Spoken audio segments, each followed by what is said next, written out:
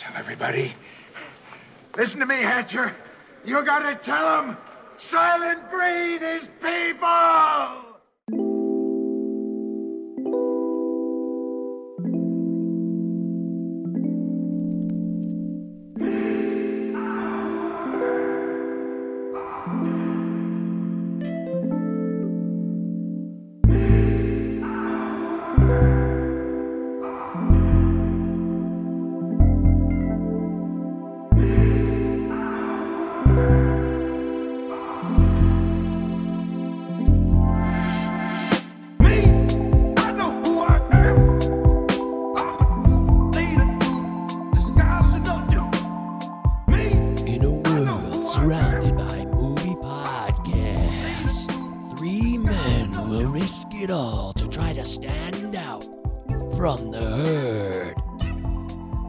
Cinema 9 Podcast with your hosts, Eric Brandstrom, Michael Govier, and Travis Roy. Coming to a speaker near you right now.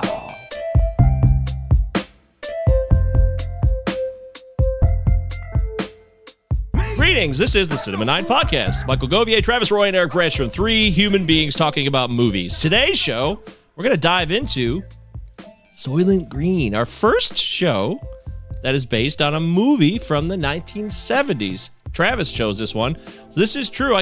I thought about some 70s movies here and there, but it seems like it's getting farther and farther away. I don't know. I get less motivated to pick them. Well, like I said last episode, I think that also part of what we're doing on this show is a lot of time we're looking at stuff that are not quite classics, like not quite old enough to be classics, a lot of times, and we're trying to see how we feel about them since. And a lot of this, if you're going back into the 70s, it's like, well, most of the ones I'm even aware of are some sort of classic for at least some reason. There's someone behind it that's like a legend or something. So. That's true.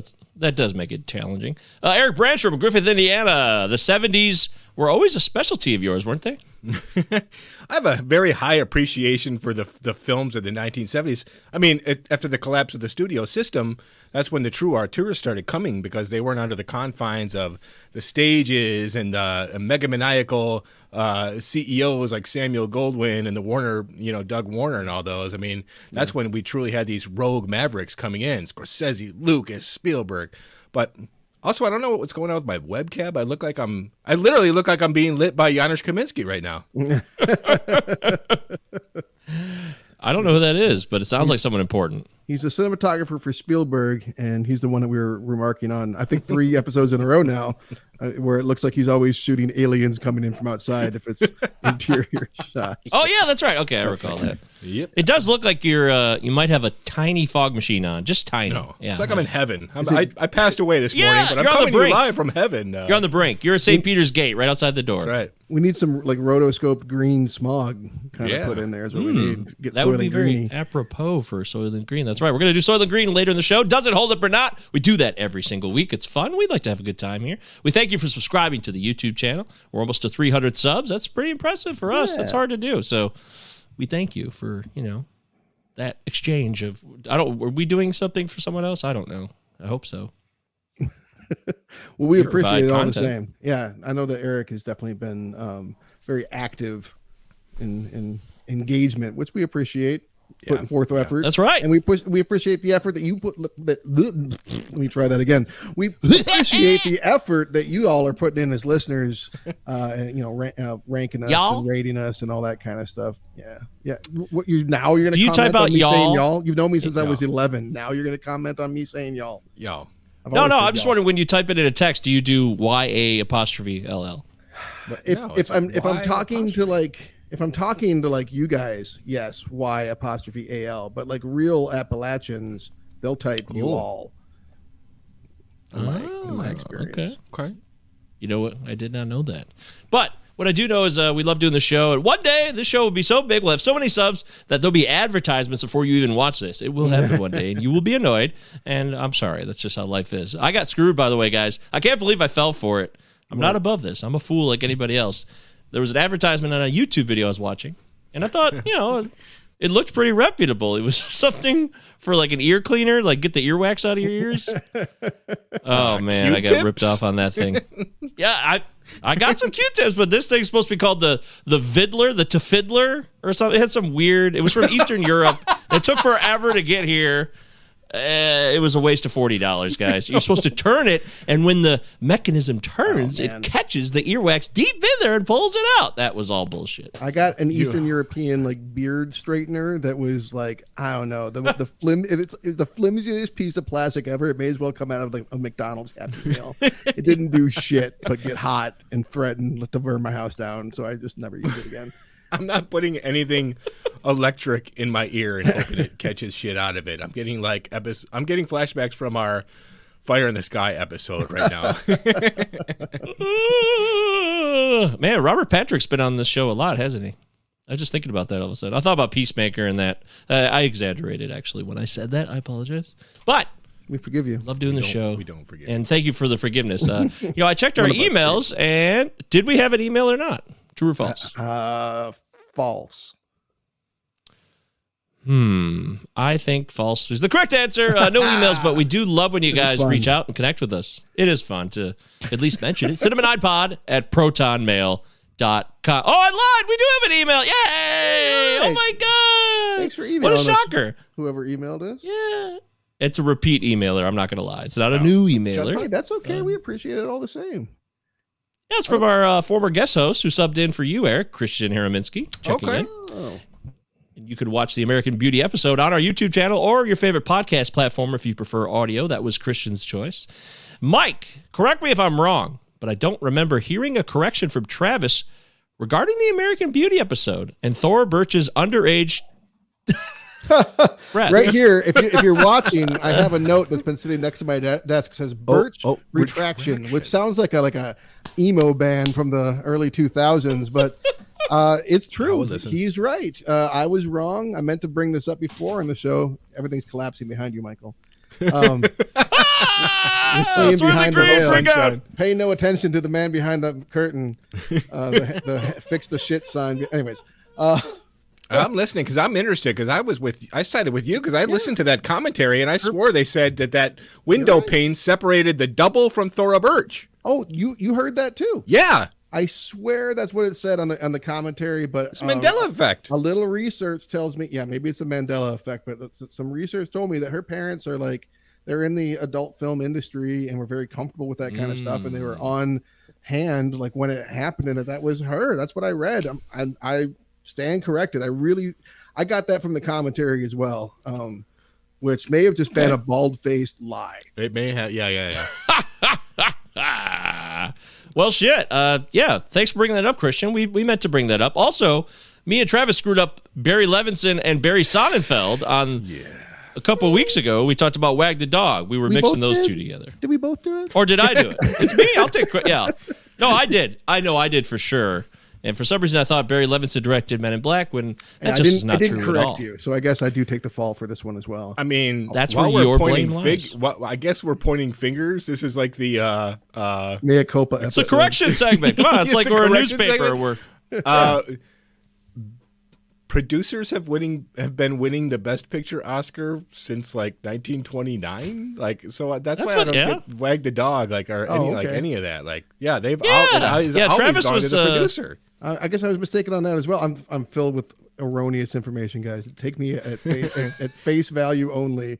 Don't take me too seriously. At least we try to get it right, guys. Also, if we can do a quick, if I can add to the retraction segment, I want to retract my moving emotional tribute to Bill Hurt. It only took a little bit of research to realize that fuck this guy. He attacked Marlee Matlin. The guy was a fucking prick. Hell of an actor, but I do have to retract that moving tribute. And what does factitious mean? I mean, artificially created. I know. I'm amazed. What a word. Eric used this word on a text thread earlier, and me and Mike were both amazed. Because, I took it to mean factual, like another word for factual.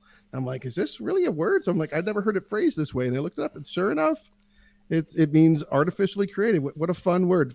Because it sounds like it means the opposite of what it means. Or the more you know. How about that? Yeah, isn't that fun? God damn. Yeah, we learn something new on this show every week, and we get things wrong. We try to catch up on the corrections the best we can. But usually we know movies pretty well. Between the three brains here, the Brain Trust. Guys, we're Brain Trust. That's kind of fun. I don't think I've ever been in a Brain Trust. No, but next time let's save the retractions for the end of the episode. So people coming in don't come in and be like, oh, these guys are just full of shit. These guys are morons.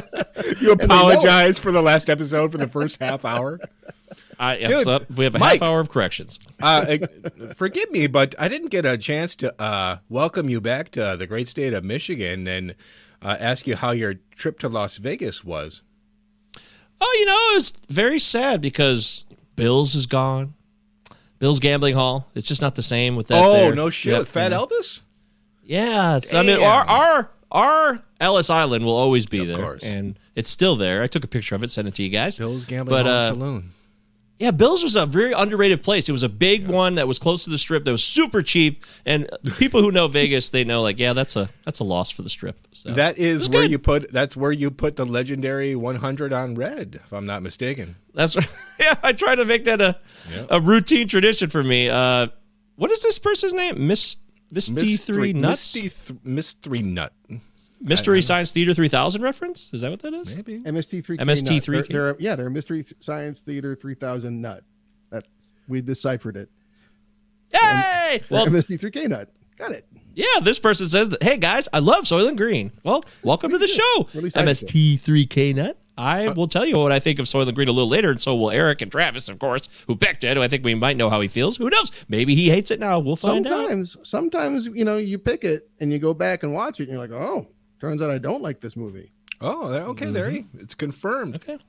Yes. All right. By the way, I also, that reminded me, and I'm really excited about this, Travis. Kids of the Hall, new seasons coming on Amazon. Yeah, that's partly why I rewatched them all recently, because I was building up, not like there's any story there, but just to get in the mood. And I'm very excited. And every one of them has come back. There's nobody bowed out. Even Foley dragged himself up to the to the recordings. Thanks, Dave. Yeah, all grudges put aside, and they're all there, and that's cool. This is something I'm very excited about. I assume you are too. Oh, you guys want to hear something ridiculous? You've never seen it. I've never seen one episode of The Kids in the Hall. Yeah, it's amazing to me. I can't believe that. You live in Michigan. It seems like it was a rite of passage. Yeah, I mean, because we had access to it from the Canadian television stations before. Channel 9. Yeah, right. Windsor. Right. So CBC. Yep.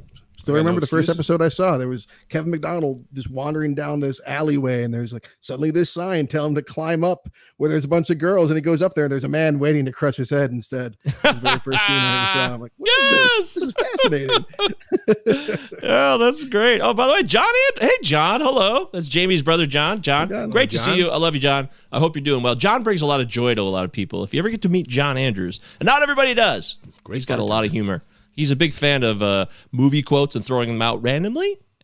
So this one's for you, John. How about no, I don't have one. I'm stumped, so never mind. I've never seen a movie. What's a movie? Yeah. Will they update the Kids in the Hall theme song? They better not. They better not. It better be. Yeah, it better be as is. Shadowy men from a shadowy planet. Having an average weekend.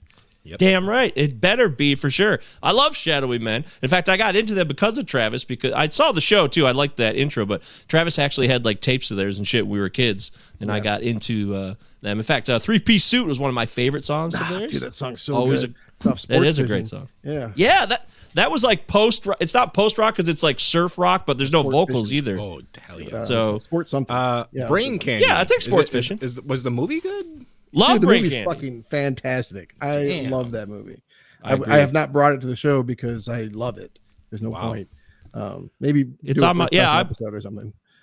Actually, maybe we should have done that together, Travis. That was actually would have been a good one. I wish. Now that I think about it. Damn it. Okay, oh well. Hey, mistakes were made. Again, retractions, corrections will be throughout the show. CinemaNinePod@protonmail.com. Give us a 5-star rating on Apple Podcast. 5-star review would be wonderful. Would be very grateful for that. It helps the show grow. It makes a difference. So, let's get into the quarantine viewing picks. On Spotify as well. We kind of stalled out the reviews there. That'd be nice. It's a new day at Spotify. There is a 5-star rating system there. Check it out. Check it out. So I've watched a lot of movies because I'm on sort of a break.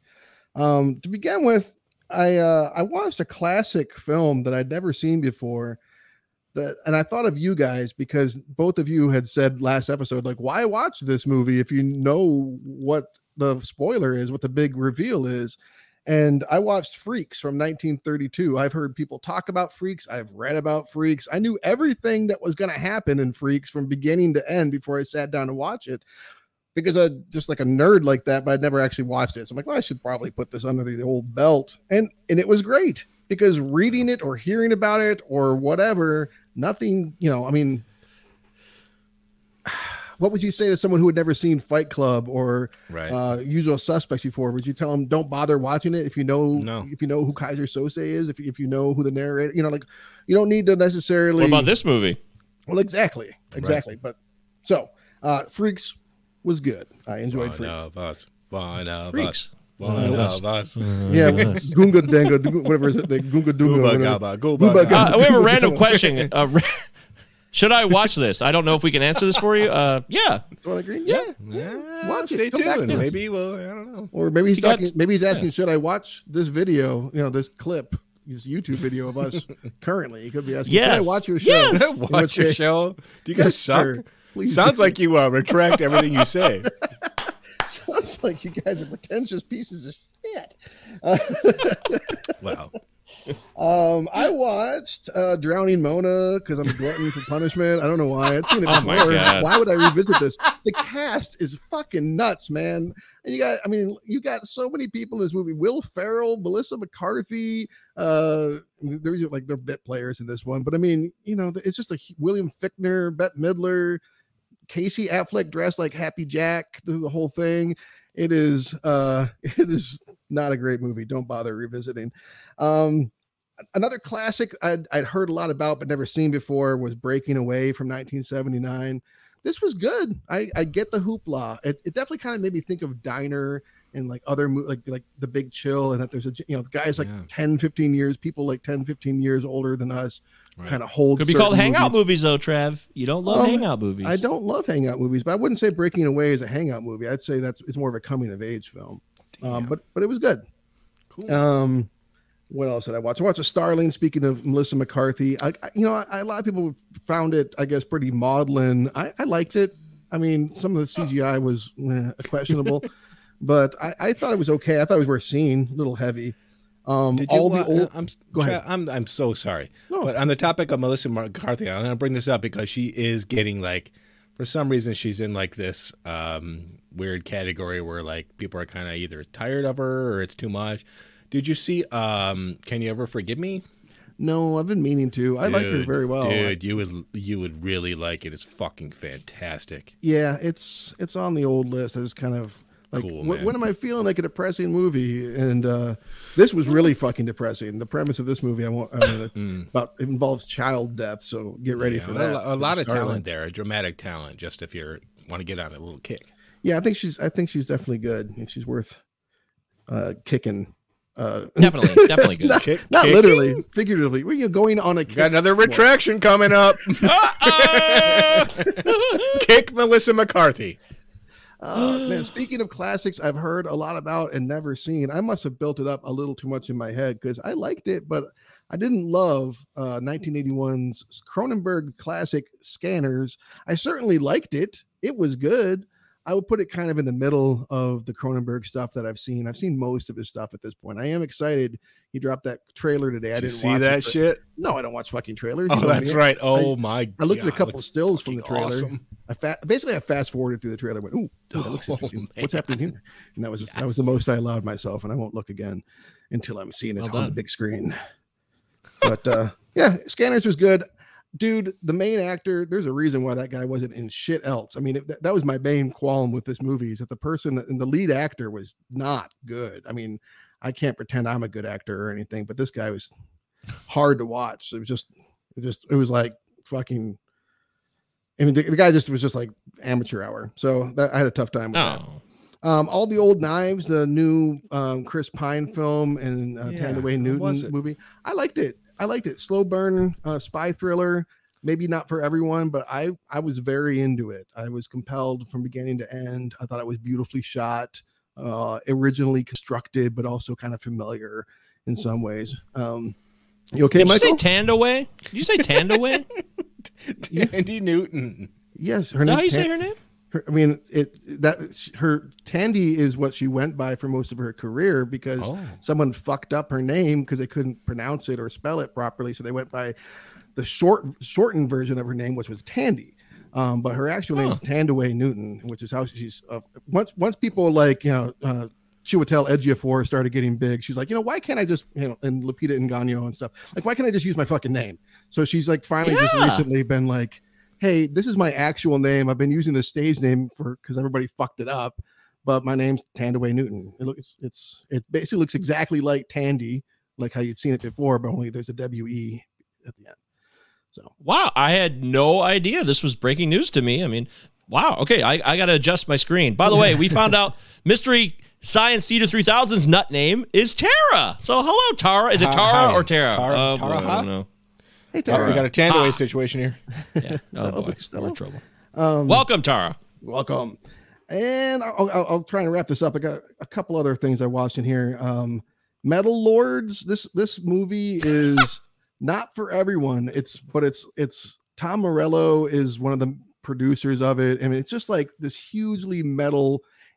It's super metal, this fucking Netflix movie that is clearly for kids, but the word fuck is used like every other word. And so it's like, I don't know who this movie's for exactly, men of a certain age, but I really, really enjoyed it. If you're into music, it really made me think of like I'm not even the biggest metal guy by any stretch. They're talking about a ton of bands in this movie I could give two fucks about, but it was fun to watch a movie about like teenage band struggles, like just like garage band guys trying to thrash it out. And like, one of them gets a girlfriend, they get in fights and they're trying to work it out. And like, I don't know, it just kind of took me back to my high school years, and I enjoyed Metal Lords. Those were some fun times. Yeah.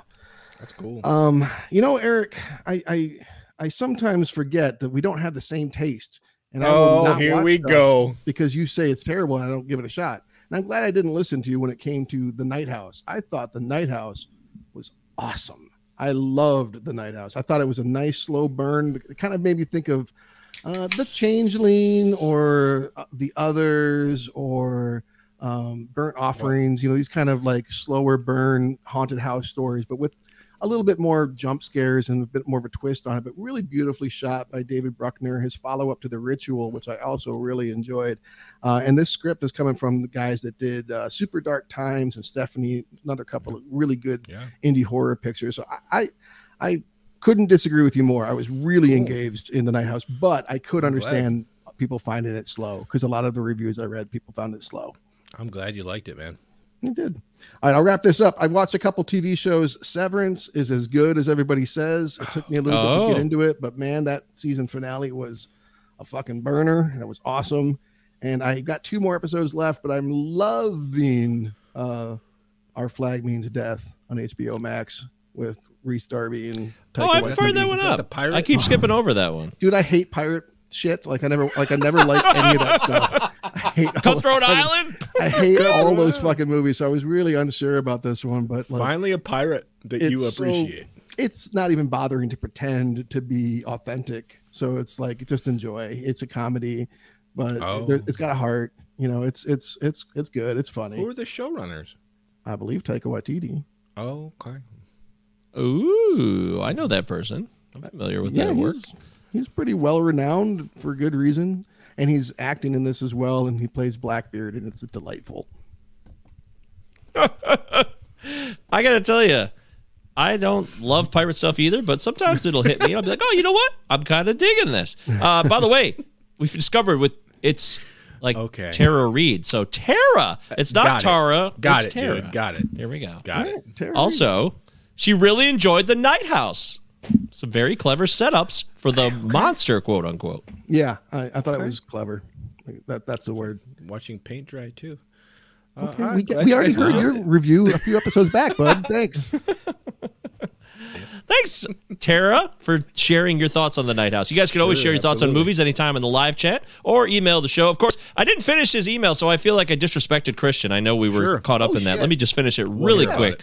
It said, the ending was, Blah, blah, blah. But I don't remember hearing a correction from Travis regarding the American Beauty episode and Thor Birch's underage breasts. Yeah. He can be very convincing with his fake news, referencing Travis, I believe. Wow. We cannot let the radical media ignore the truth. The truth being her parents were fucking...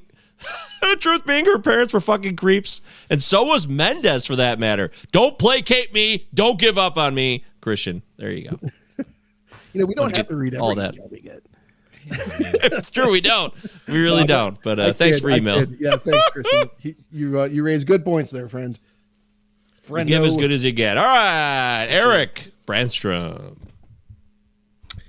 Yeah, man. Not too much this week. Still, I'm trying to climb out of that quagmire of Cold Case Files. I love this program. Can't get enough. Yeah, every single episode, it's the same thing. Last night, I watched 4 episodes. All they had to fucking do was go into storage, get the DNA swab out of that box, put it on CODIS. There's your killer after 30 fucking years. What's going on here? How is there not a law? Anyway, I got to be honest with you guys, and I got to get this out of the way. Finally. And I had to admit it. I have been spending a lot of my time watching the live Johnny Depp Amber Heard trial. I didn't know that was an option. Yeah, like you can watch the entire trial with all the testimony. Johnny Depp's there. You can see his reactions, and they're bringing in witnesses like his sister, and his sister's talking about like their childhood together and how they're raised by an abusive mother and a very taciturn father. Like if you're a Johnny Depp fan like me, and I only bring this up because I'm thinking to myself the other day, I'm like, well, Christ, Jack Nicholson and Daniel Day-Lewis are my favorite actors, but they're both retired. So who is my current favorite actor? So I'm stewing upon this for many, many hours when I'm supposed to be teaching my class. And yeah, that name bandied about for a while. Then I'm like, well, Christ, man, I'm a big fucking Johnny Depp fan. So don't put me on this jury because I will be completely biased, man. I love his work so much. And just to see him sitting in there during this testimony of these character attacks and assassinations, it's rough, man. And I don't know the truth from Adam, but it's really interesting in terms of like in the entertainment world, man. It's a big story, like because it fucked his career. I mean, we're talking about a Leviathan in the industry, 20 million a picture, and now he's nothing. He was for one, I don't know. He's nothing. He's not Kevin Spacey, right? And for two, he's not that big of a pariah. And for two, I don't know that his career was doing that awesome when all this came up. Like he was kind of starting to teeter a little bit, anyways. I think. But I'm with you, man. I'm Black Mass, 2015. Excuse me. Warner Brothers ripped this franchise away from him that had the potential to invigorate him. Okay, did it though? Because I mean, that's the second one didn't exactly take off, and no one's excited about the third one, and it's not because he's not in it. There's all kinds of problems with that franchise that he might be very fortunate to be pulled out of it in the end of the day. I think it's a fucking train wreck. And it's just getting worse. I mean, they're canceling. They haven't officially announced it, but they're probably going to cancel movies 4 and 5 on that one because, I mean, you got Ezra Miller issues, you got J.K. Rowling issues, you got the Depp issues. But again, I'm on Team Depp, dude. I mean, I'm with you. Yeah. Like, I mean, we're never going to know what happened. We weren't in that relationship, but everything I've read, it sounds like sounds very painful and just like a lot of shit and like. It'd be nice to see just everyone happy and complacent and whatever. But it's tantalizing shit, man. And I'm sorry, I can't get enough. Okay, The Wolf Hour, 2019. Mm-hmm. I'd watch Naomi Watts do laundry for 8 hours. Yeah. So I hit play. I was disappointed, man. We got a great premise, man. It's the 1977, the Summer of Sam, and a woman is in New York who is agoraphobic, so she can't leave her apartment because she's afraid of everything. And we have this serial killer on the loose, and then she starts getting harassed by someone at her door. What's going to happen? Nothing. Not much. Nothing happens. At the end of the nothing day, happens. You just described everything that happens in the movie. Mm-hmm. Have you seen Penguin Bloom? I beg pardon? Penguin Bloom. Penguin Bloom. I named it as one of my favorite movies of the year before last year because it was her in it. It was basically The Starling if it had been done right. True story. made for Netflix. I'm surprised you missed this one. If you like Naomi Watts, get on Damn. it, man. It's worth checking out. I'm there. Thank you for the recommendation. Pass on this one, man. It's a misfire. Dude, I went back. Taking a Pelham 123, the original, with Walter Matthau in a very strong leading role as like the protagonist. Fucking fantastic. Loved it. So good. Robert Shaw as the bad guy. Sublime. Hector Absolutely Elizondo. sublime. Hector Elizondo. Yeah. Dude, this is it feels like a 90s thriller. It's very quick and fun, cat and mouse, but it's got that 70s grit. Loved it. Check it The out. original Mr. White and Mr. Green and all that shit. Mr. Green and all that shit. Yeah, before City on Fire, before all that. Fantastic. Other than that, I have been watching Hulu's The Girl from Plainville, the Michelle Carter story. This is the case about the young lady who convinced her boyfriend to trigger alert off himself. And it's played so fantastically by Elle Fanning. I've always been like, yeah, I mean, she's fine. She's fucking fantastic in the role. Really recommend this miniseries on Hulu. It's really fucking good. Okay. Yeah. And I mean, to have a miniseries this soon after this trial can seem very Lifetime Network or like movie of the week. But I'm seeing a lot of stuff that we probably wouldn't see in something in those types of incarnations. It's very artistically told, which makes it a lot more interesting, and the performances are off the charts. Really high recommendation here.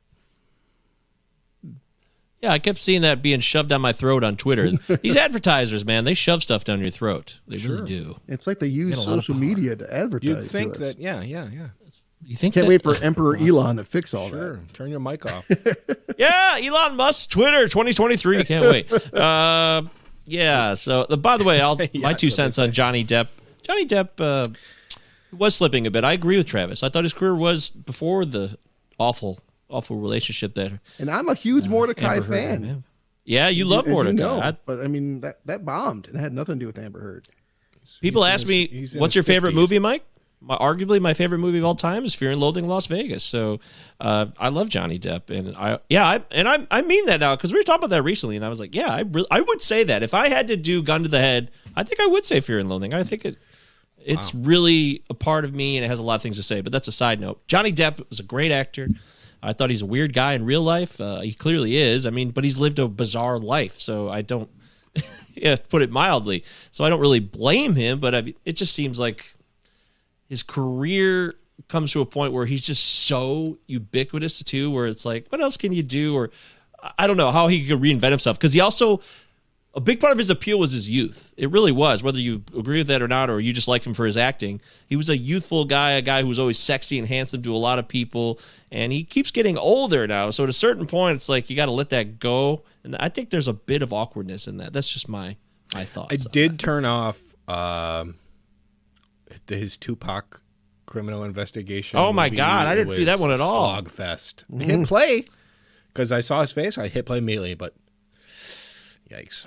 I do want to see the new one he's in where he plays a famous photographer. I want to see that really one. fucking good. Yeah. You guys know what I'm talking about? I can't remember the Yeah, I know what you're talking something like about. that. Did you watch anything, Mike? Yeah, so I watched stuff. I watched something on Netflix called The Worst Roommate Ever. Gosh, this is Yeah, I awful. watched that whole series. It's fucking fantastic. Yeah, it is good, but it's awful. Like, it's awfully frightening. Not one of these true crime psychos. Like, people are I know true crime is everything now, but I like to pop in once in a while because they are true stories, so it's fascinating. And I've certainly been a questionable roommate at times. I've let people down in roommate situations in my life, and I admit that freely. I've also been a good roommate at times, so, it's not one or the other. I'm just a mix of many things at once, simultaneously, kind of like most people, frankly. You're a human. So, yes, I could have just said I was a human being. You're right. In the end, I'd recommend checking it out. It's not trying to like make you scared. It's just true stories. One of them, the second episode I won, there was like, I'm going to spoil this. I don't care. So if you don't want to hear it, go ahead. I'm just going to say that a woman who was murdered, she fucking called 911 2 weeks before she was murdered, saying she was terrified of her roommate. And then he actually did murder her a couple weeks later. It's fucking awful. It's just, I can't, so awful. There's actually a thing, and I believe it's the series finale called serial squatting. I mean, like, this is a thing. Like, if you've seen Pacific Heights with Michael Keaton, you know the story. It's like rental fraud. Pacific Heights. But basically, you can sign a lease and like you're legally bound to just be able to stay there, and no one can kick you out, regardless of like if you pay or like disrupt anything. Like, you can just stay, and unless you're like thrown out by a court. Which takes like months and months and months. You can just hang out there. I mean, I had to look into this a lot because I had some roommates that maybe would have qualified for that show, frankly. Some pretty horrific conditions that I had to live in. And in Philadelphia, at least, as in most places, the law very much protects the person living there and not the landlord. And while that sometimes, like in my case, it was alarming, that's a good thing. It should protect the people, in my opinion. It absolutely should protect the people that live there first. And it should take months to get people out of their homes. It should be a process that involves courts and police coming and doing it. You know what I mean? Like, I agree. It shouldn't be something quickly done. Unless the guy's killing your cats and stealing your furniture. Then you get the police involved, and then you can do that. I mean, if someone's murdering your cat and stealing from you, I mean, like, that's not okay. I'm not condoning that, Eric. He's not condoning that. He's not condoning that. Big retraction coming up. I watched National Lampoon's Loaded Weapon 1. Hilarious. Dude, this is on my short list. Oh my God, really? Wow. Yeah. I wasn't even gonna bring it up because it was on my list too, but I decided to share it because we haven't done a spoof movie yet on the show, like a full on Naked Gun parrot, like straight up. I don't think we have. Double check, but nope. But like those are blatant '90s spoofs, Loaded Weapon 1s, all the Leslie Nielsen movies that he did, Spy Hard, shit like that. So this is the best. Oh, it's great. Emilio Estevez and Samuel Jackson are the two leads in a spoof movie, dude. It's fantastic. I mean, I just loved it. It was great to go back and see it because I hadn't seen it forever. So that was fun.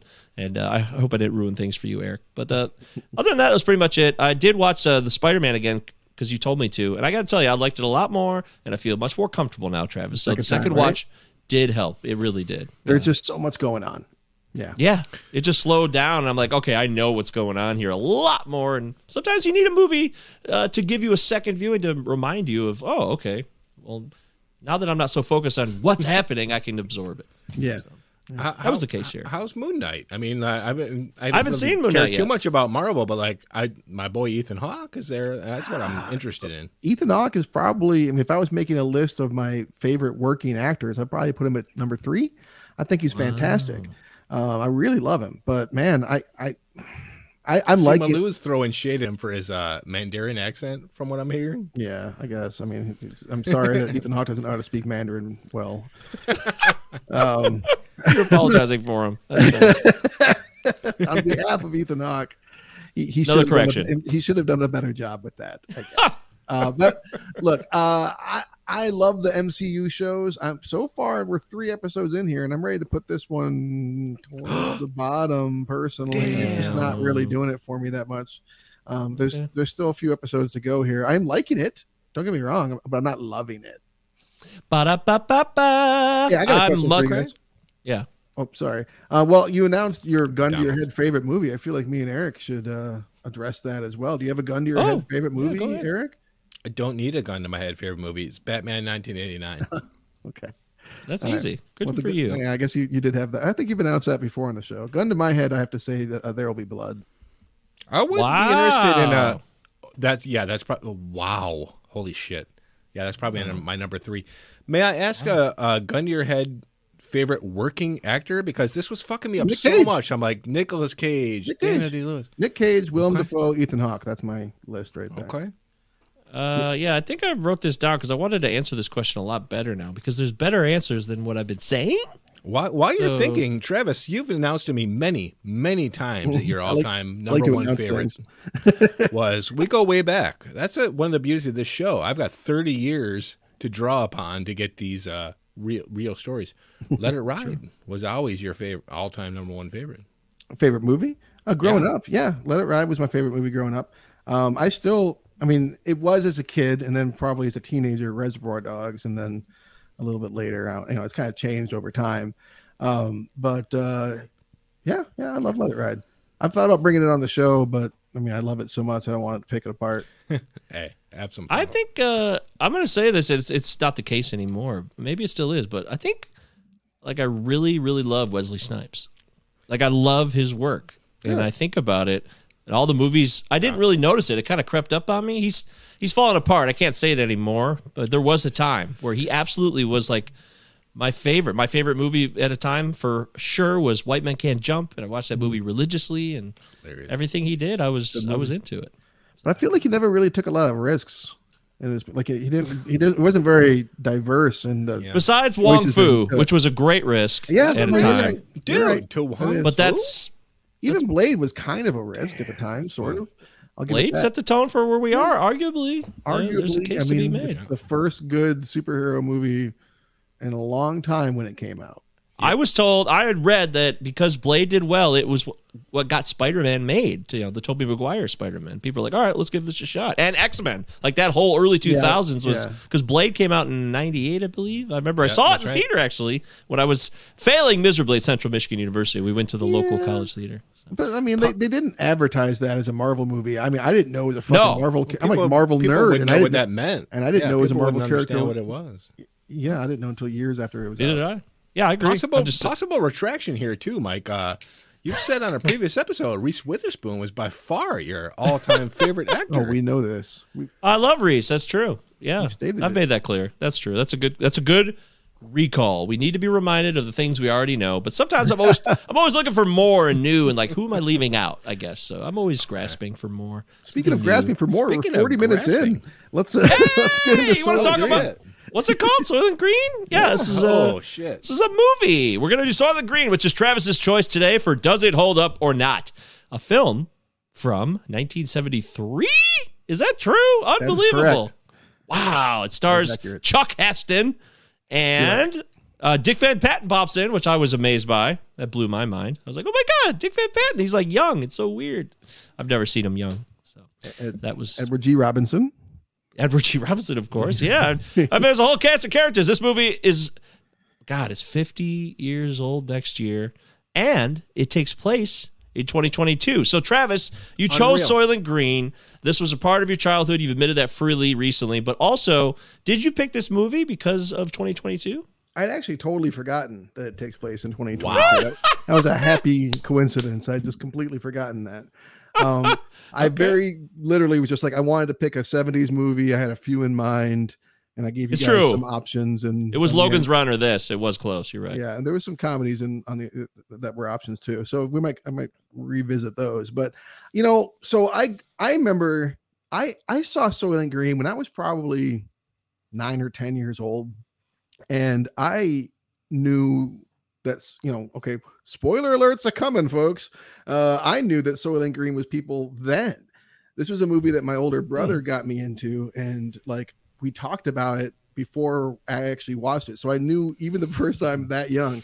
And I've talked before about how growing up, like my mom had a boyfriend that would record videos for us, like VHS tapes, but this was one of the very few in the house that I don't know who spent $100 or whatever on this thing, but we not only had like an official copy, it was like in those old VCR cases that were like meant to be the same size as the Betamax cases. It was just huge fucking paper clamshell. Yep. But yeah, so I grew up watching the shit out of this movie, named a band Soylent Green, which there is a real band called Soylent Green now. It was a big part of my childhood. And I think it had, I was really early into dystopian fiction. So I was big on Mad Max, and I was big on Fahrenheit 451, the book, not the movie. And so, yeah, this was right up my alley. Hey, okay. That's right up his Soylent Green alley. Eric Branstrom, do you remember the first time you saw this movie starring Chuck Heston, Edward G. Robinson, Chuck Connors, and more? Yeah, of course. Last night. It's the Titanic effect. It's the Titanic effect. The Titanic sank. What's the point of watching the fucking movie? Well, maybe there's more to the story, or maybe there's some contextual information there, or something you could learn and enjoy. Yeah, there I might never be saw it. value in the journey, not just the destination, right? That's it. That's it completely, man. And who do I point the finger at? I don't know. Probably SNL with Phil Hartman. Rest in peace. My favorite all-time SNL cast member is Phil Hartman. And there's a classic. It's a classic impression, man. Yeah. And that's it. And I really think without that, this may have gone by the wayside. I mean, that was such a big aspect of this film. Wait, I'm sorry, I misunderstood. I'm not sure I understand. Without what it would have gone without. Without Phil Hartman and Soylent Green's people on SNL, are people still going to be talking about this? I was watching it years before that, so I think that may have been an isolated incident. Like I'm not sure people were still talking about this. I'm sorry, but this sounds like some boomer, or this sounds like some like generational shit here, where it's like, well, I never heard of it, so it must not have been. The generation before us was big on this movie. This movie is a cult classic for. Okay, I didn't know anything about it either, but yeah. Okay, right. I mean, that's really interesting. But I just think that pinning its success on because you grew up liking the Phil Hartman impersonation is a little much, man. Yeah, it's a theory. It's a theory. It's a theory. Well, it could have reinvigorated the generation, that's for sure, who wasn't aware of it. Because I wasn't aware of it at all until I heard you talk about it. So yeah, man, it was last night, and like going in, I was like, well, I know his people, so will I be entertained? Time will tell. Time will tell. That's a nice teaser. Yeah, first time viewer, never seen it before. I watched it last night. Or actually, I watched it a couple hours ago. What am I talking about? My power came back on, and I jumped on HBO Max and watched Soylent Green. So we're going to talk about that movie. Fuck, I rented it twice. Oh! I rented it twice, and I have HBO Max. On HBO Max. I got owns fucked it. by just whatever. He made that fucking clear website on the is. episode last week, my friend. He's Yeah. like, it's on HBO Max. That's He on me. reminded us. It's on me. Yeah, it's on you. All That right. sucks. First You're in world it. problems. Well, it certainly does suck. What's the rating? I don't know the rating. I'm going to say... I don't know either. So it's an old movie, but that doesn't mean it's a legendary film just because Charlton Heston and Edward G. Robinson are in it. Boy, I'm really stumped on this one, but I still get the feeling, and I'm pretty good with this. I feel it's like a 7.2. I do. I was going to say 7.3. I'll give it a 6.8. Actual retail price, 7 on the nose. 7 on the Wow. nose. I feel Okay. like this is like we've had the same exact I- outcome the last 2 or 3 episodes. We're doing a lot of 7.1s. Yeah. You're right. I don't know why that is. I guess we're doing moderately solid films according to society. On Rotten That would explain Tomatoes. the just okay choices comment we got the other day. Oh no, Just Okay? Is that our show? If it's just okay, I'll take it, really. That's better than terrible. Yeah, it's okay. Rotten Tomatoes, 69% from the critics. That's a little harsh, but it's still a fresh tomato. 70. Tomato. 70 from the audience. That's a tight unison there between the audience and the critical response. As far as what the actual critics had to say, there's only, I don't think there's a lot of actual reviews because it's old. It was a long time ago, which is sad. Yeah. Goody Kuntz Sr.? Yeah, I only see one page of reviews, so let's go with, how about Nick Shager of Slant Magazine? You've ever heard of Slant? That's I have. Not Slate, but it's Slant. Thanks to Phil Hart. Oh,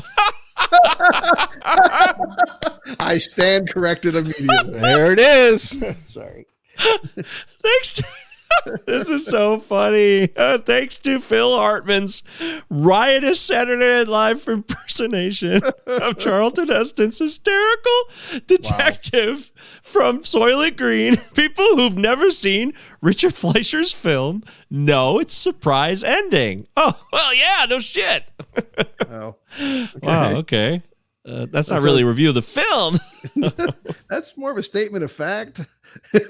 Yeah. But still, how about David Hogan? Do we really want to blame Phil for a spoiler 20 years after the movie came out? I mean, No, especially since his wife murdered him. We'll let him rest in peace. You rest in peace, Phil. We could try David Hogan of hoganreviews.co.uk. It's a hard one to judge. And while I enjoyed watching it, I don't see myself watching it again. I guess an average score then, but I'm glad I finally watched it. So, yeah, it's like he's glad he watched it, but yeah, he's not going back. I mean, it's definitely one of these- those movies that you probably either have seen or have heard about. I mean, it's like me watching Freaks. You know what I mean? Like, it's not Right. maybe not quite at that level. of fame, but I mean it's in the ether. People are aware of Soylent Green. I mean, there's a fucking product called Soylent now. I mean, come on. Is there? Oh, I didn't And know I that. beg pardon, You know but about that? are these reviews from the contextually? These contextual reviews, are these from Doesn't sound 1973? like it. These are 2003. That last one was from 03. So But these yeah, are much a later. company of gamers manufactured a product they call Soylent, which is just like a liquid meal. So you didn't have to like leave your computer. You can just drink this meal. Sounds right. Yeah. I tried it. Feedback. Wow. Dude, you Feedback. tried it? It's good. I tried it. I had to. What? I mean, I didn't have to, but like I just, it's Soylent Green. You had to. I You did tried have it. to. Was it Wasn't good? No, Was it good? It tasted like liquid. Nothing. I mean, Chicken? it was like broth. Chicken. Remember Loaded Weapon? Speaking of Loaded Weapon 1, F. Murray Abraham, chicken? Oh, by the way, F. Murray Abraham is still alive and he's doing great comedy. I just want people to know that. I want to get that on the record. And he's on in Moon that. Knight. Oh, he's on Moon. That makes. Dude, see, he's this on that man- new show Mythic Quest No that's on Apple way. too. He's Yeah. hilarious on that show. So that doesn't surprise me that he's doing more streaming content. All I can think of on Moon Knight is that this man's in his mid 80s, and every time he speaks a word on the show, I'm like, in the back of my mind, I'm thinking, I hope they recorded a bunch of random phrases. But that voice, his voice is still so do, rock yeah. solid. Yeah, He doesn't Back sound West. old. He doesn't sound quivering. He still commands the screen. Yeah, It's very cool. Love it. I agree. Roger Ebert said this. I got Roger Ebert's review. Richard Fleischer's Soylent Green is a good, solid science fiction movie, and a little more. All right. But we're not going to tell you what it is. Anyways, that's the You gotta point read the whole there. review So, for that. yeah. Oh, there's a whole one there. They're all categorized and archived on his website. So obviously this is a movie that you can't think of. I can't think of the movie and not think of the ending. And I'm just always going to wonder, what if I didn't know the ending? Like, is it, because it's not telegraphed too much that it's people until maybe the last, how long does that whole exchange go on where he follows Saul's dead body from the moment it's sent off from that glorious paradise for his final 20 minutes of living. You know, and then it's very deliberate. Watching it last night, I actually found myself thinking it's pretty telegraphed by right about when Saul is told by the exchange, when he brings the books, the surveys that from Simonson's apartment to that old judge and the other judges or whatever at the exchange, and they're like, we have overwhelming evidence, and by that point it's like, well, what could it possibly be? And it seems like I don't know. It seems like it's pretty obvious by that point, and it's 2/3 into the movie there. So I mean, it's Yeah, one of the things I really like about the movie is the mystery of the movie from the opening, right after the opening credits, isn't what is Soylent Green. It's who killed Simonson. Who killed? Yeah, exactly. Yeah, Played and beautifully why? by Joseph Cotton. Yeah. and the fact that, like, Soylent Green, what is it? It's kind of an afterthought. And Well- when you dig into the actual production, it definitely is, because fucking the original writer hated the fucking idea. He called them idiot cannibal Really? crackers, if I'm remembering correctly. But yeah, the conceit of the film is based on just this murder, and it's a fucking really interesting murder mystery. So right off the bat, you can kind of toss the fact that you already know this Soylent Green is people aside and start enjoying yourself. And also while we're on the subject, I made a note. I wrote down the HBO Max description of the film, like the little blurb, like, hey, what's this movie about? Well, here's what it's about. A police officer in the year 2022 uncovers the deadly secret behind a mysterious synthetic food.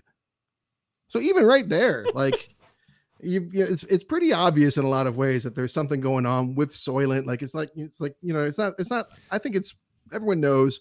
The real question is there more here? And to me, this is an incredibly prescient film. It makes sense that it came out in 73 like it did, because this was after the Ehrlichs released The Population Bomb, which really kind of helped intensify kind of alarmist concerns about overpopulation that had been kind of in the ether in academia before that point, like with Garrett Hardin's The Tragedy of the Commons, making this point that like technology won't save us. But then of course technology did save us. I mean, our population has doubled in the past 50 years since this movie came out, and our food production has tripled basically. So and that's because of like agricultural science. So good on those people. But at the same time, like you go back and look at like stuff from this era and it's so polluted. You got the Cuyahoga River just on fire. You got Love Canal. You got Lake Erie. Yeah, you got these just filth in every city. Just like, I mean, like people, the smog situation was out of control. Like, how could these people look to the future and see anything but the world of Soylent Green? Yeah, that's absolutely fair. This movie sets up, by the way, the beginning is just a relentless display of endless imagery of the beginning of photographed humanity that continues and spirals nonstop. It's one of the most bizarre openings I've ever seen. It's like stands out. We're 4 years after like Butch Cassidy, which was one of the first to do like the montage of a time elapse and like this sweet like humorous manner. To do it like this, it right off the bat, for me as a first-time viewer, it tells me we're not fucking around here. Yeah. We're going to give you an evolution and a devolution in a lot of ways of humanity in what, a minute and 20 seconds with no dialogue. Yeah. With this subversive soundtrack. Fucking awesome. Yeah, that's what we in the history business call a declensionist narrative.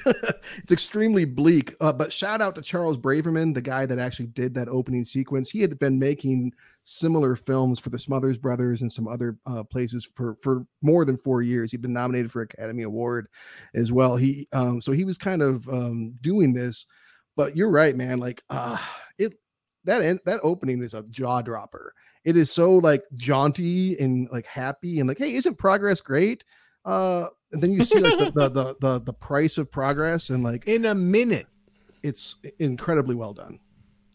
Yeah, so it sets a tone, okay, and then it sets a period of time. It's 2022. It's 50 years later from when the movie's created, and the world is bleak. But when you show up originally in Charlton Heston and Edward G. Robinson's apartment, their tenement, if you will. Mm-hmm. It looks very 1970s. I will say that. I couldn't get away from that. I'm like, okay, is this movie not going to really provide a setting? I know it's an older movie. I get that, but they still are trying to make this look like a future of the time. So when I originally saw the apartment scenery, I was a little suspect, but as soon as he went outside, then I was like, oh, okay, now this is really well done. It's green as fuck. People are wearing masks. It just looks bleak. There's shit everywhere, like cars that are wasted away and just shit everywhere, and it looks like chaos. And that is when I got much more appreciative and kind of bought into the fact that this is a bleak future. Yeah. There's nothing I like better in a science fiction film than shit not working. Because I believe that. And that's one of the complaints that multiple characters have with this movie. Like, nothing works. Nothing fucking works anymore. Nobody knows how. And that's true today. I mean, like, people build houses, and now they're flimsy cardboard pieces of crap that you can hear people clearing their throat in the next room, when it used to be they stood for generations, because everything just kind of is churned out so much more quickly and profit-driven instead of, like, quality-driven. So, look at Mara. Yeah, Mara is trying to climb into my mouth as I speak. And the relationship was weird, too. I'm like, what's the relationship between Saul and Thorne here? Like, they live together, not that right? I was... Yeah, but not that I was overly reading into it. I'm just like, is this his father? Necessity. At first, I didn't know. Because he's like, I love you. You love me too much. Oh, I love it. No, it's necessity. Yeah. And Mike, I love your point. And you nail it. I mean, critics nowadays, I suspect, will laugh, mock at the costume design and all this. You got to think about this in terms of the evolution of this universe. Progress stops. I mean, when this gets out of control, fashion goes out the window.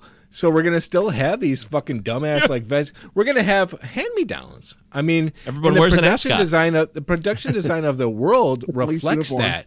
Everyone's using hand-me-downs. Yeah. The tenements are the same. Everything is chilled and frozen in 1973, wherever the fuck 20 this million comes people from. want his job. He mentions that in the first scene. 20 million people would. I mean, that's a huge number when you hear it. Unemployment's up. 20 million people would take my job. Wow, that's a lot of people. What is it that they said? How many people are in New York City? 40 million. 40, no, the reality now is 9 million, or almost. 9 I million, meant to which research that. which That's- is wow. which is grossly different. But again, like, how could they think otherwise? In 1968, say when the book that this movie is based Right. on, called Make Room by Harrison, I want to say. Harrison, yeah. When that book came out, that was the peak of population growth. We were at 2.1% population growth at that time per year. And now we're at 1% and declining. So it wasn't just the agricultural sciences and stuff. There's also been a dramatic slowdown in terms of how many people are having babies. And if China stopped its whole policy of one child, and that's not stopping the slowdown even in China, let alone in America, because everybody's too fucking poor to be able to afford to have children. There's that. Contraception. Yeah. Contraception. Women in the workplace, contraception. There's so many things that are stalling it.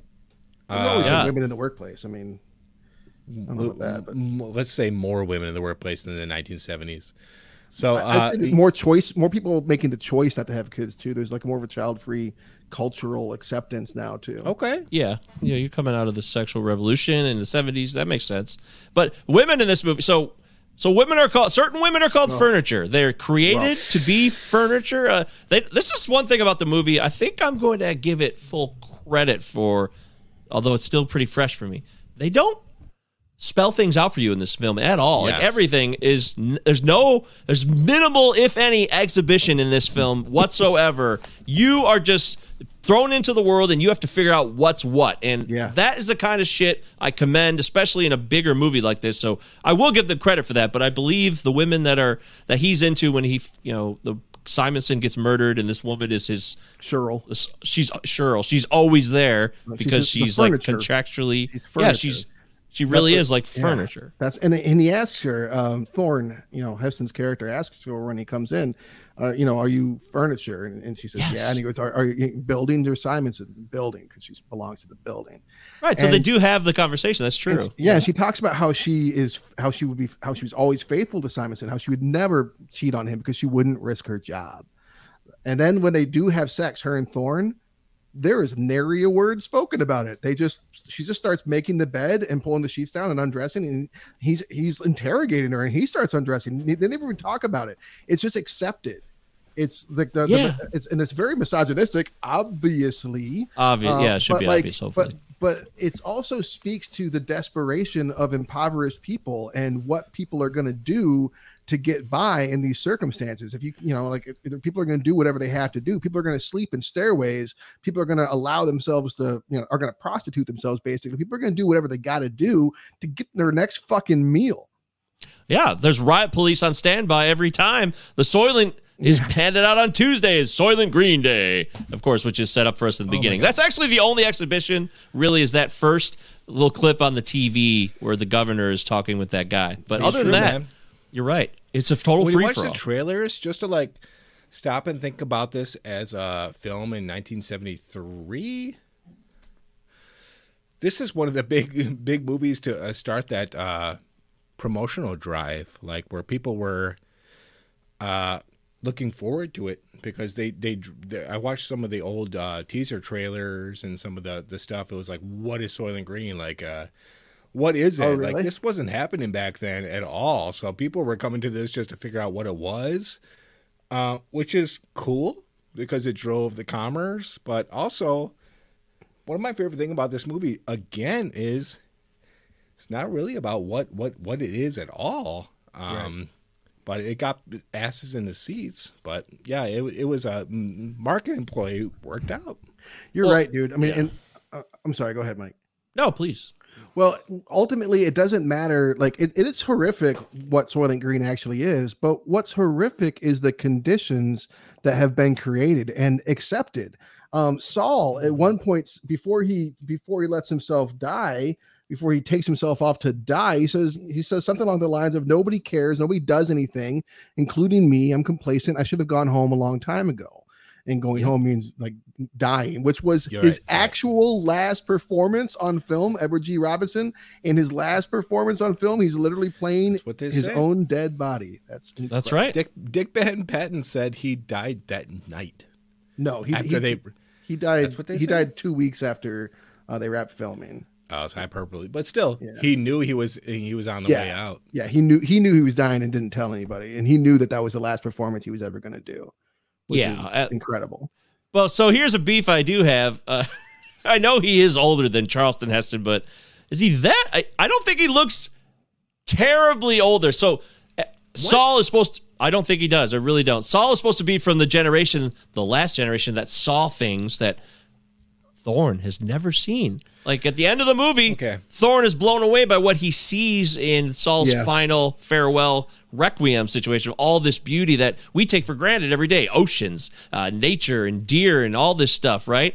And throughout the entire movie, Saul's telling Thorne what things used to be like. And we used to have these vegetables. And they have that, the whole scene where they sit there and that scene's so funny, where they have that meal, where they eat the lettuce first. I love that scene. I love that scene. The bourbon and the beautiful celery. Okay. Yeah. I'm so glad you brought this.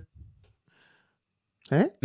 Not only is it coincidental that Travis brings us, stars have aligned. Travis brings us to the table where we are here in 2022. Fucking Detective Thorne was born in 1980.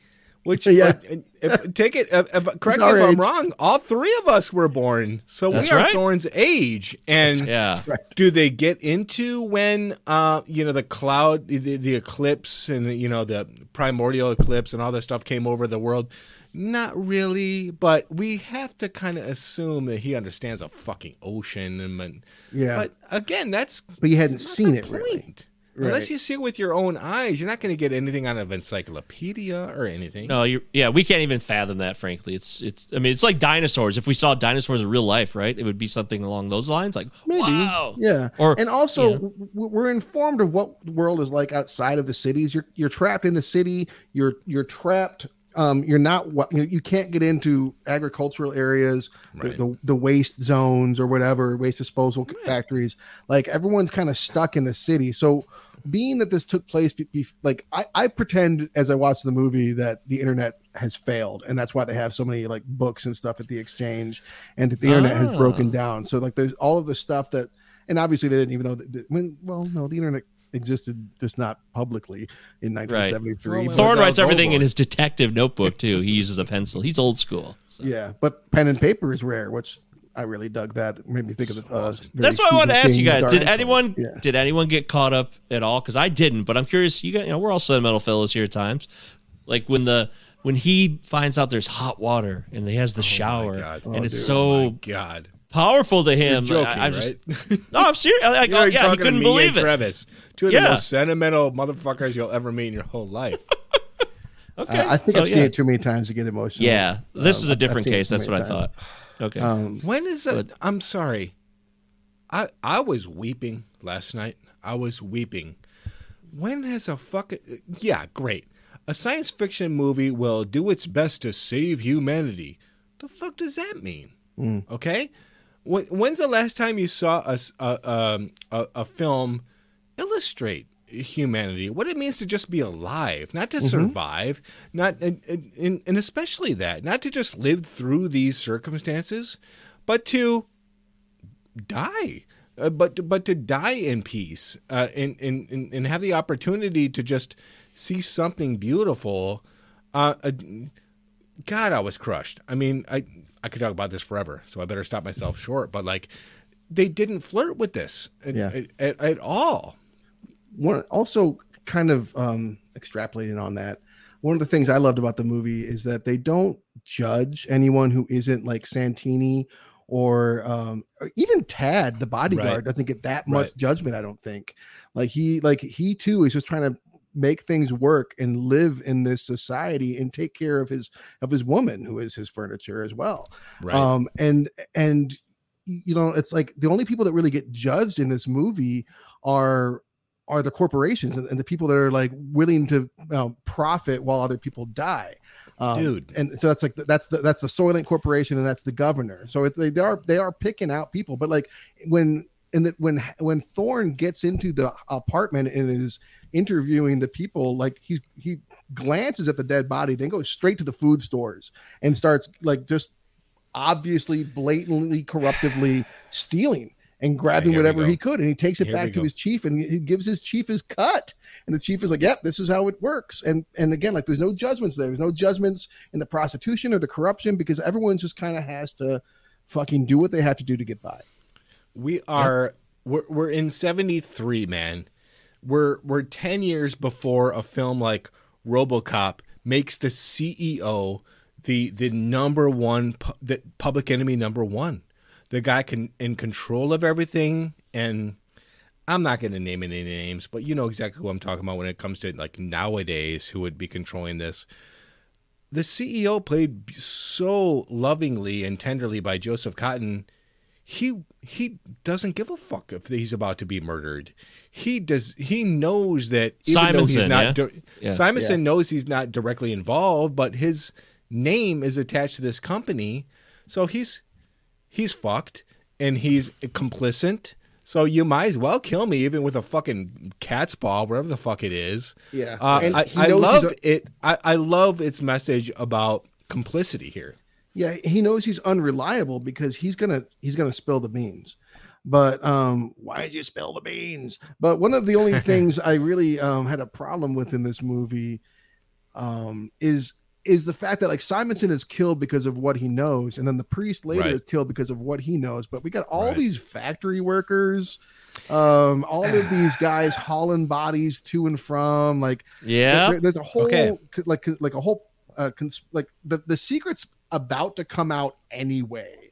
Which maybe that's part of the point, is that these corporate fucks would murder their own and murder priests to delay it by even a day. But it's coming out. Ultimate secret. Those guys are drinking the bourbon and who knows what as well.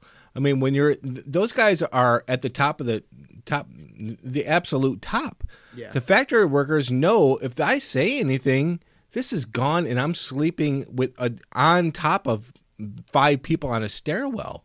Yeah. So they're not going to talk. Yeah, I mean, look at Simonson's apartment. That computer game, that video game, Computer Space is the first. It's like the first at-home computer system or video game system.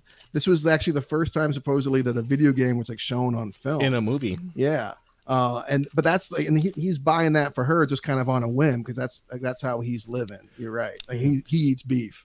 He doesn't want to play though. He's like, you go ahead, you enjoy yourself, honey. Can we talk about women in this film? Of course. Well, hang on a minute. Wait. Before you get to that point, you guys were head all back and forth there. I want to mention that. Please do. Because you talked about the RoboCop 15 years later. Oh, absolutely. This movie, you could make a case for, sets the tone for all of these movies. The 70s is filled with a lot of distrust, Marathon Man, China Syndrome. Right. Of course, Watergate is happening when this movie comes out, and Nixon resigns a year later after this movie comes out. And I think all of that is important context for the time and place and for the lineage of what you expressed about the movies to come, about the distrust of the man in charge. Distrust of government. Yeah. Yeah, and you're right. This did come out like during all of the Watergate stuff. There was definitely a feeling of governments can't be trusted. Yeah, that's something you see. This is where movies can be even more enjoyable and fascinating because you can't replicate that moment. When a movie comes out in its time, it can be even more impactful than it would be 50 years later because we didn't get to live in that moment of a nation in crisis. Yeah. It's just a fun point that I think about. But yes, women in this film, we talked about, I think you stepped away for a second. We mentioned the furniture and the awfulness of being a woman, even though they get to live very, very well. I mean, Cheryl's apartment is amenities that people would literally kill for. So that's strange. Sure. But I do... One of my issues with this movie is I think Cheryl gets a little sidetracked in the proceedings, especially considering Thorne basically just... He picks her up like she's a glass of bourbon and just uses her too. Yeah, Thorne's not a great guy, but I can dig that, can dig that. But Cheryl doesn't defend herself in any type of way. But I was under the impression, Yeah, I was under the impression that there was anyway. genetic alteration even happening here. Like these women could have been genetically modified to be this way too. They don't say that, but I took some of that as like, who knows how this came to be. I really, if so, that would inform the line about we're going to be like cattle to be food in the future. I mean, you know, it could be. that's true. Okay. Okay. Go ahead, Eric. You're pissed. Come on, be pissed. You don't like I'm not pissed. But when you have the women as furniture, and you have maybe 2 or 3 excessively violent shots and very effective of a woman being shot in the head and then screaming out after she's been shot, that's some of the most violence I've seen in a picture from the 70s. And then the woman who's shot later on in the picture when Charlton Heston finally gets back to the to the church. Yeah. They do seem to be a little bit cast aside. Well, they are in which society. I They don't like. absolutely are, though. I think that's kind of the point that they're trying to make personally. That's kind of what I got. And there is a man that's also shot in that riot scene as well. But no, you're right. Women are easily discardable in this movie, as is everybody else. And they're literally discarded and turned into food. I think maybe the voice wasn't as pronounced as I would have liked it to be from the Cheryl character. She seemed very resigned to me. It seemed like part of the society she lived in, so I didn't think I thought it was done well because that's how it would be for her. there. You can have that set up, but have your character not be as resigned. He asked her, "Why don't you get more mad? Like, why don't you get mad?" And she's like, "No, like she doesn't." Yeah, again, like we're talking about There's your 1973, so opportunity. they're not going to write her the way that they would now. I mean, what's True. Obviously, that's not a good thing, but that's just it is what it is. But they do, I think, But they give her, it emboldens Thorne in a weird way. I'm sorry to interrupt you. yeah, but I sure, but I mean, like again, like he's already taking everything from the apartment, and he views her as a thing. But she has agency. I mean, she talks about how she's trying to get away from the place. She talks about how she'll lie about her age she'll do whatever to stay where she's at. Because she says this is like a home to me. It clearly is your home, but like that, but she could be out on her ass at any time because all it takes is a new tenant that doesn't want her. So this completely tenuous existence, she's going to go along to get along, or get along to go along, or whatever the fucking phrase is. But so, yeah, I mean, I think that I get your point, and I think we should be uncomfortable with all of this. I mean, you're right to point this out. I'm not disagreeing with you. I just think that You have 2 characters with Cheryl and then Martha, who's played by Paula Kelly, who are basically in the same situation. They're the furniture of these penthouses who are expected to do what they want to do. Neither seems as defiant as I'd like them to be. I mean, as you would like them to be in the year 2022, as you would like them to be. I mean, again, like, but if you're going to be prescient, say, hey, maybe have them say like, I don't just want to be a prostitute. Like, why can't I fight? She gets mad at him for calling her furniture. I mean, I don't know. Yeah, she says, "Don't sell me that again." That's right. I mean, I don't know. I get your points. I just think that you're thinking a little anachronistically. This is a Charlton Heston movie from 1973. That you have women speaking at all is fascinating. Let's just. Yeah, I still think he looks too old. But whatever. I'm not going to die on that hill. I just always think of him as old too. That's going to be a problem for me, just because I've always seen him as an old man. It's a minor detail, but I mean, this movie does a great job of really providing the terror of inefficiency, dysfunction, and apathy. Most importantly, I think a lot of it, they do not say it all the time, but you mentioned what Saul said earlier about even me. I didn't do anything. Nobody cares anymore. Right. That is one of the biggest points I think this movie makes, that yes, there's always going to be evil mechanisms that are trying to take control of situations, but how do people respond? I think that's a big message of this film. And I took that. For sure. No, I think you're right. I think it's supposed to be there. And I also really like, speaking of prescience, what it has to say about climate change. I mean, it's got this line where Saul says a heat wave all year long, the greenhouse effect, everything is burning up, and Thorne is just saying the words along with him because Saul has been saying that for years, which I would too. I mean, I'm already complaining about the heat, and it's only April. We both do. Yeah, we hate it. It's too hot. Fucking year-round heat wave, and he feel it. You feel this movie. He walks into the apartment, he steals that girl's drink, and he's like, "Ice, great." Air conditioning. Right. Yeah, he's doing this whole monologue by the air conditioner, like, oh, it's you're right. And we're not talking enough about the environmental chaos in this film. You're right. Yeah. And the restriction on resources as well. Like he's so geeked about a bar of soap, like the little things, pens and paper. And like, this is the kind of stuff that, that was the nightmare for people in 1973. That's a nightmare that we have now. Like, will we suffer from want in the future? Where's my toilet paper? Yeah, exactly. But this movie also gives me hope because, I mean, if they were freaking out about this almost 50 years ago, hopefully it won't be that bad 50 years from now. Hopefully. Yeah, well, what did Hope get Soylent Green community? I don't know how far it got them either. So they did not predict correctly for the year 2022. We'll give them that. They did not. They're right. So we can feel good about that. Yay, producers and writers, you don't know shit about the future. We know it better than you because we're living in it right now. Prescient, they didn't predict podcast. It's prescient but accurate. That's a really good point. They were also warning about a second ice age throughout the 70s as well. So can't forget that. There's some cheesiness to this movie that is just because it's from that time, and it would be that way always. The guy in the aviators, the evil man, the guy that, X-Files, the smoker, the famous guy that we all think of, the behind the situation, pulling the strings, the governor and his henchmen. So it's cheesy and stupid. I don't care. I'm just making the point that it's of its time.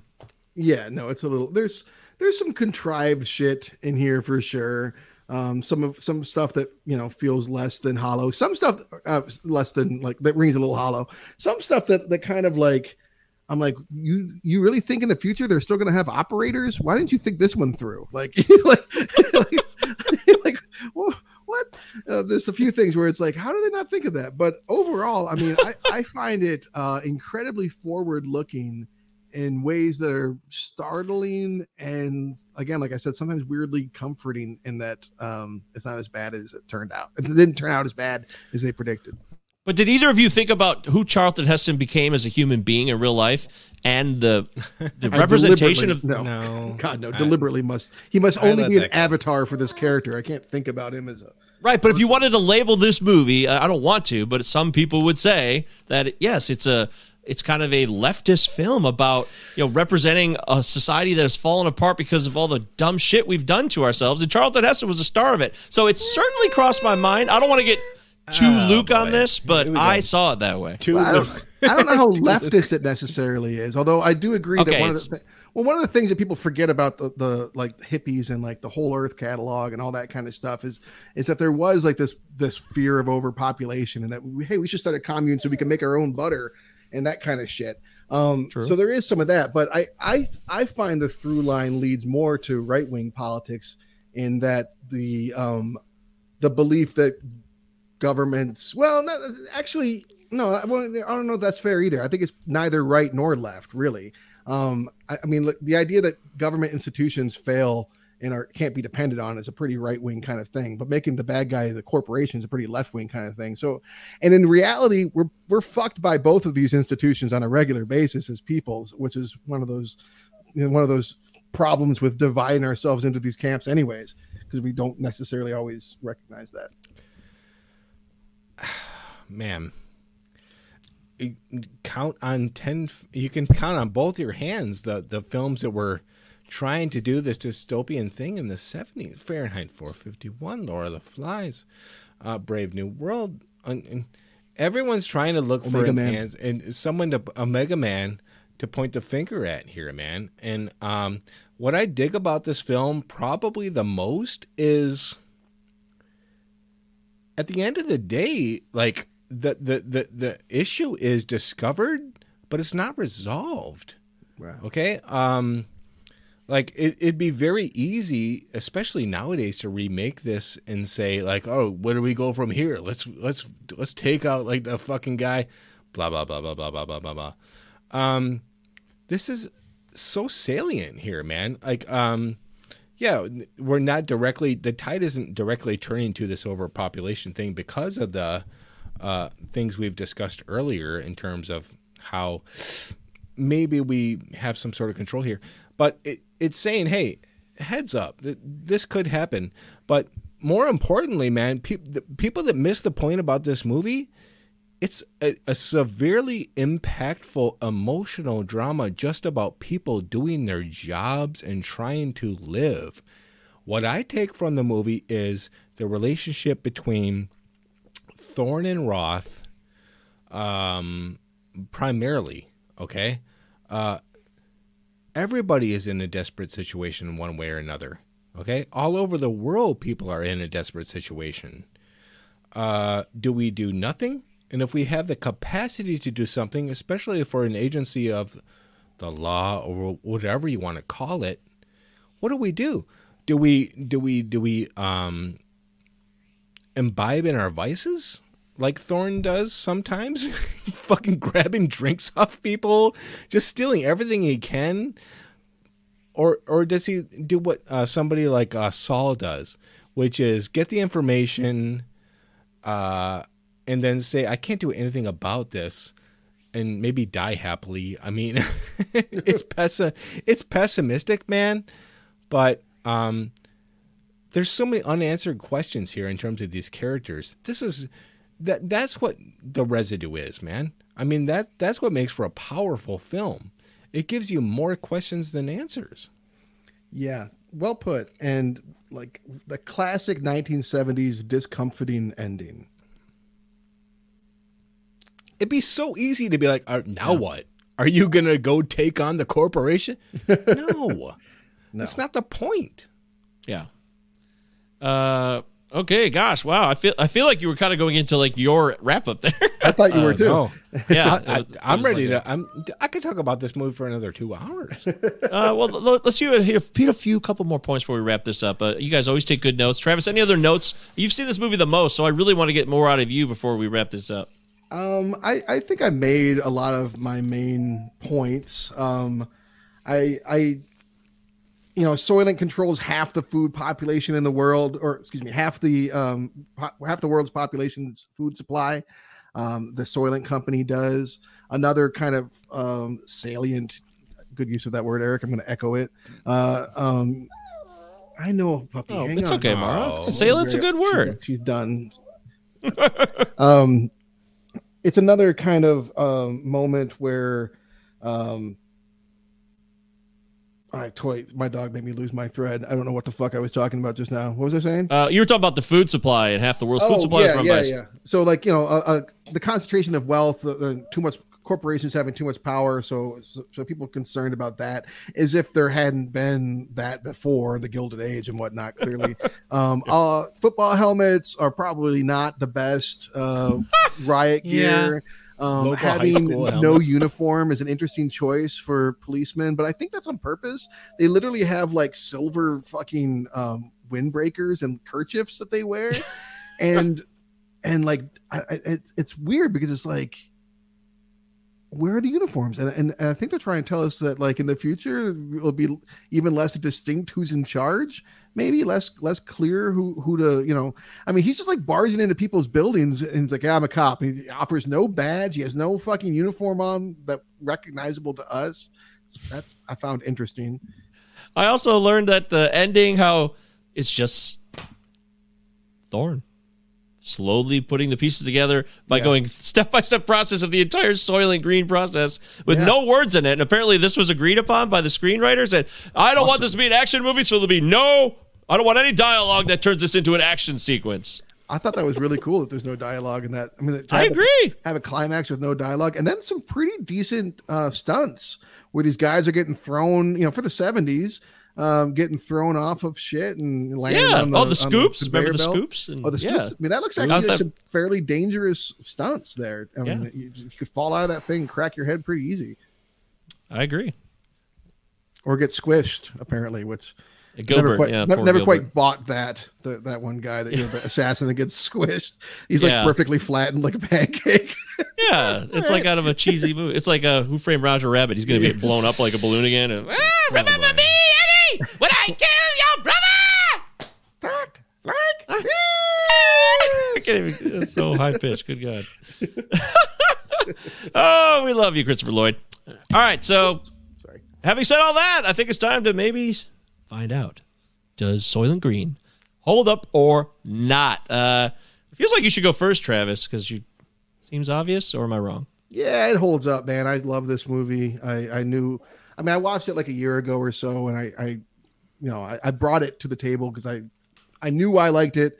I thought at least one of you maybe had seen it. I figured you hadn't, Mike, but it seems like you've gotten some stuff out of it, which is good. I mean, every time I say science fiction, you cringe or make an ugly noise, and so for you to have gotten something out of it makes me feel happy. And that's why I wanted to watch the movie with you guys. I think that there is, despite the major spoiler everyone gets before they go in and watch this movie, there is good artistry here. The matte paintings. We didn't talk about these beautiful matte paintings in this film. It looks really good for its time frame. I think that it handles a lot of complex issues and does it pretty well. To steal a point that you made, Mike, I love that it doesn't doesn't give us like it doesn't over exposition us, we piece things together as we go along. It trusts its audience to be intelligent. I think it's a finely crafted movie, and I always have, and I'm happy to watch it with you guys. Yeah, it holds up. All righty. Travis says it holds up. Eric, you want to go next? You want me to go next? What do you want to do? I'll leave it to your choice. You go next. Okay. Science fiction to me is just a dangerous ground because you can make a bad movie a lot easier, it seems like, because you're trying to do things that are usually futuristic or otherworldly, and it can be risky. That's all. I think that's my main issue with science fiction. It can go bad very quickly.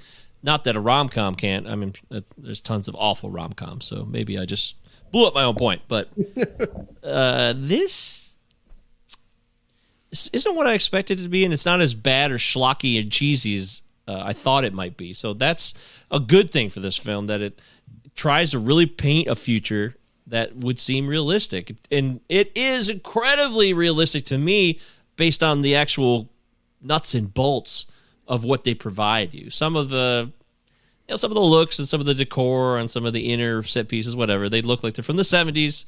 Okay, that shit happens. So I can forgive that because, as you mentioned, the matte paintings and the beautiful exterior shots that they were able to create a massive world, those huge riot scenes with hundreds of people wearing masks and they're all dirty and everything's dirty and gross, and the chaos and the fear, and you constantly feel the stress and pressure. He finds that woman who's laying dead in front of his apartment with the kid chained to his dead mother on the church steps. Yeah. Right. Oh, the church steps. That's right. Yeah. So he just, brings the kid in. Here you go, Father. Here's another one. Anyways, like, he's not a good guy either, but he does good things, you know? Anyways. Anywho, I got shit to do. But that's how that would be. In fact, I love that he didn't they didn't harp on that moment where it was like, oh man, let's have an emotional moment here. A dead woman with her child chained to her on the ground outside the building. Oh my goodness. That wouldn't be Thorne's character motivation. So the motivations are sound for all the characters. It's prescient enough, which also makes me interested. And I think about the historical time when it was made, and you put all this together, and I really can't make an argument for it not holding up. I just can't. So I'd say Soylent Green holds up. And if you've never seen it, first-time viewer here, just watched it a few hours ago, I would strongly recommend you check it out. Yep. Gonna mirror it, man. I'm telling you, man. This is 1973. This is 50 years ago. This is a film that's attempting to, maybe tongue-in-cheek way, predict what might be happening another 50 years from now. We're seeing this shit, man. Deny it all you want to, man. Look at L.A., the homelessness, the smog. You can see that green haze if you just put your eye there. Okay, it's happening, and even if it's not there, there's a fine line between allegory in the 70s and actual reality. And back then, yeah, they were saying this might happen, but we're getting close, dude. So if you're interested in a creative element that will show you a possibility that's not too far off, check it out and think for yourself where we might be here, man, because it's getting real. And we got a film here that's been kind of accused of being cheesy and kind of a joke movie. I bring up the Titanic aspect here, man. It doesn't matter if you know the Titanic sunk. What happened to those people on the Titanic, and why did it sink? check it out. I love Charlton Heston's soulful performance here, man. This was a great, like, hard-boiled leading man that I gotta be honest with you, man. I was digging, and I think has a bad rep as kind of a joke. Loved him in the picture. Edward G. Robinson is a classic, like, hey, see, like, he was that guy. He was, hey, see, like, give me the thing, see. Yeah. That was him. That was Edward G. Robinson. Yeah. All those, like, that was Edward G. Robinson. That was him. He's fucking fantastic in this movie.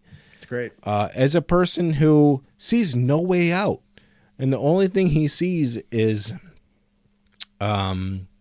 solace.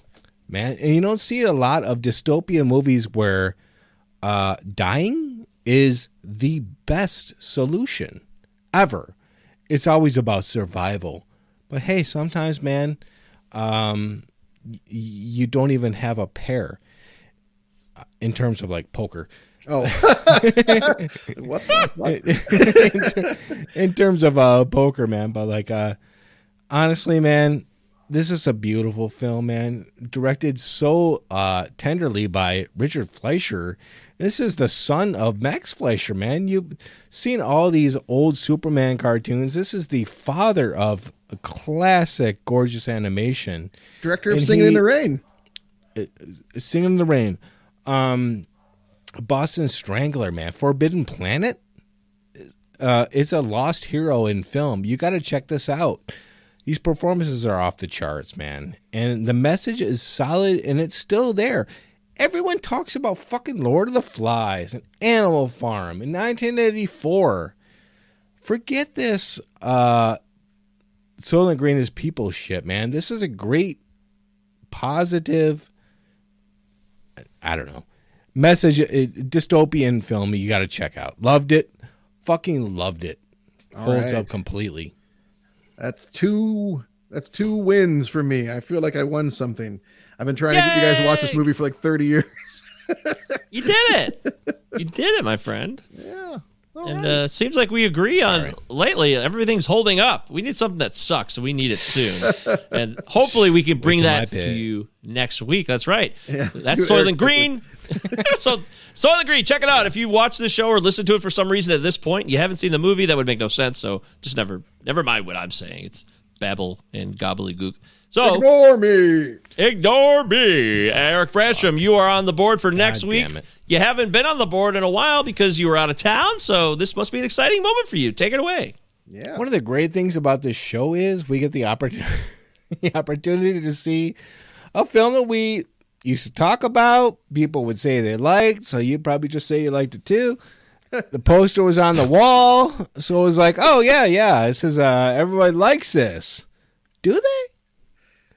This, in my opinion, is something very interesting to investigate, especially in terms of how we perceive the rich in this country and how we aspire to even be rich or be ballers and all this sort of shit in this day and age. And back in the year 2000, when this film came out, I think people were still there, like make money and like have everything and like who cares about it. I'm interested to go back because people used to love it back in the day, and it was, I don't know, Ben Younger is a filmmaker. It was probably one of his either only or one or two films back in the day that he came up with, but everybody loved it. The poster was on everybody's college dorm. Boiler Room? Oh, I got it. Yeah. Boiler Room. Yeah, that's a good call, man. We haven't. That seems like it was a big in the zeitgeist when it came out, and for a few years, and now no one talks about it. I haven't heard anything in 20 years. Yeah, seems like an ideal one for the show. Good call, dude. Yay! All right, Boiler Room. Wow, I didn't see that coming, but that's exciting. And next week, we will talk about it on the Cinema 9 podcast, Cinema 9 Pod, protonmail.com. And of course, 5 stars, Apple Podcasts, 5 stars on Spotify. Help the show grow, expand our base so that we can learn more about movies. It never ends. There will always be film, and we're grateful for that. Travis Roy, Eric Brandstrom, Michael Govier, and for Mara, we wish you guys a wonderful, what have you. like great treat.